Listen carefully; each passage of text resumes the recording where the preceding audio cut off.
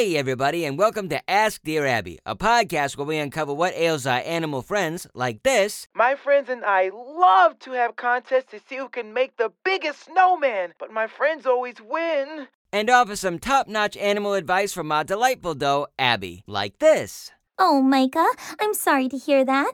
I know that with you being a Japanese macaque, you thrive in winter temperatures that fall as low as -5 degrees Fahrenheit, and you love deep snow. That's why Japanese macaques are also known as snow monkeys. For more fun animal fast facts, our neighborhood news, and of course our wonderful discussions with our callers, check out the show Ask Dear Abby on Spotify, Apple Podcasts, and anywhere else you can listen to podcasts.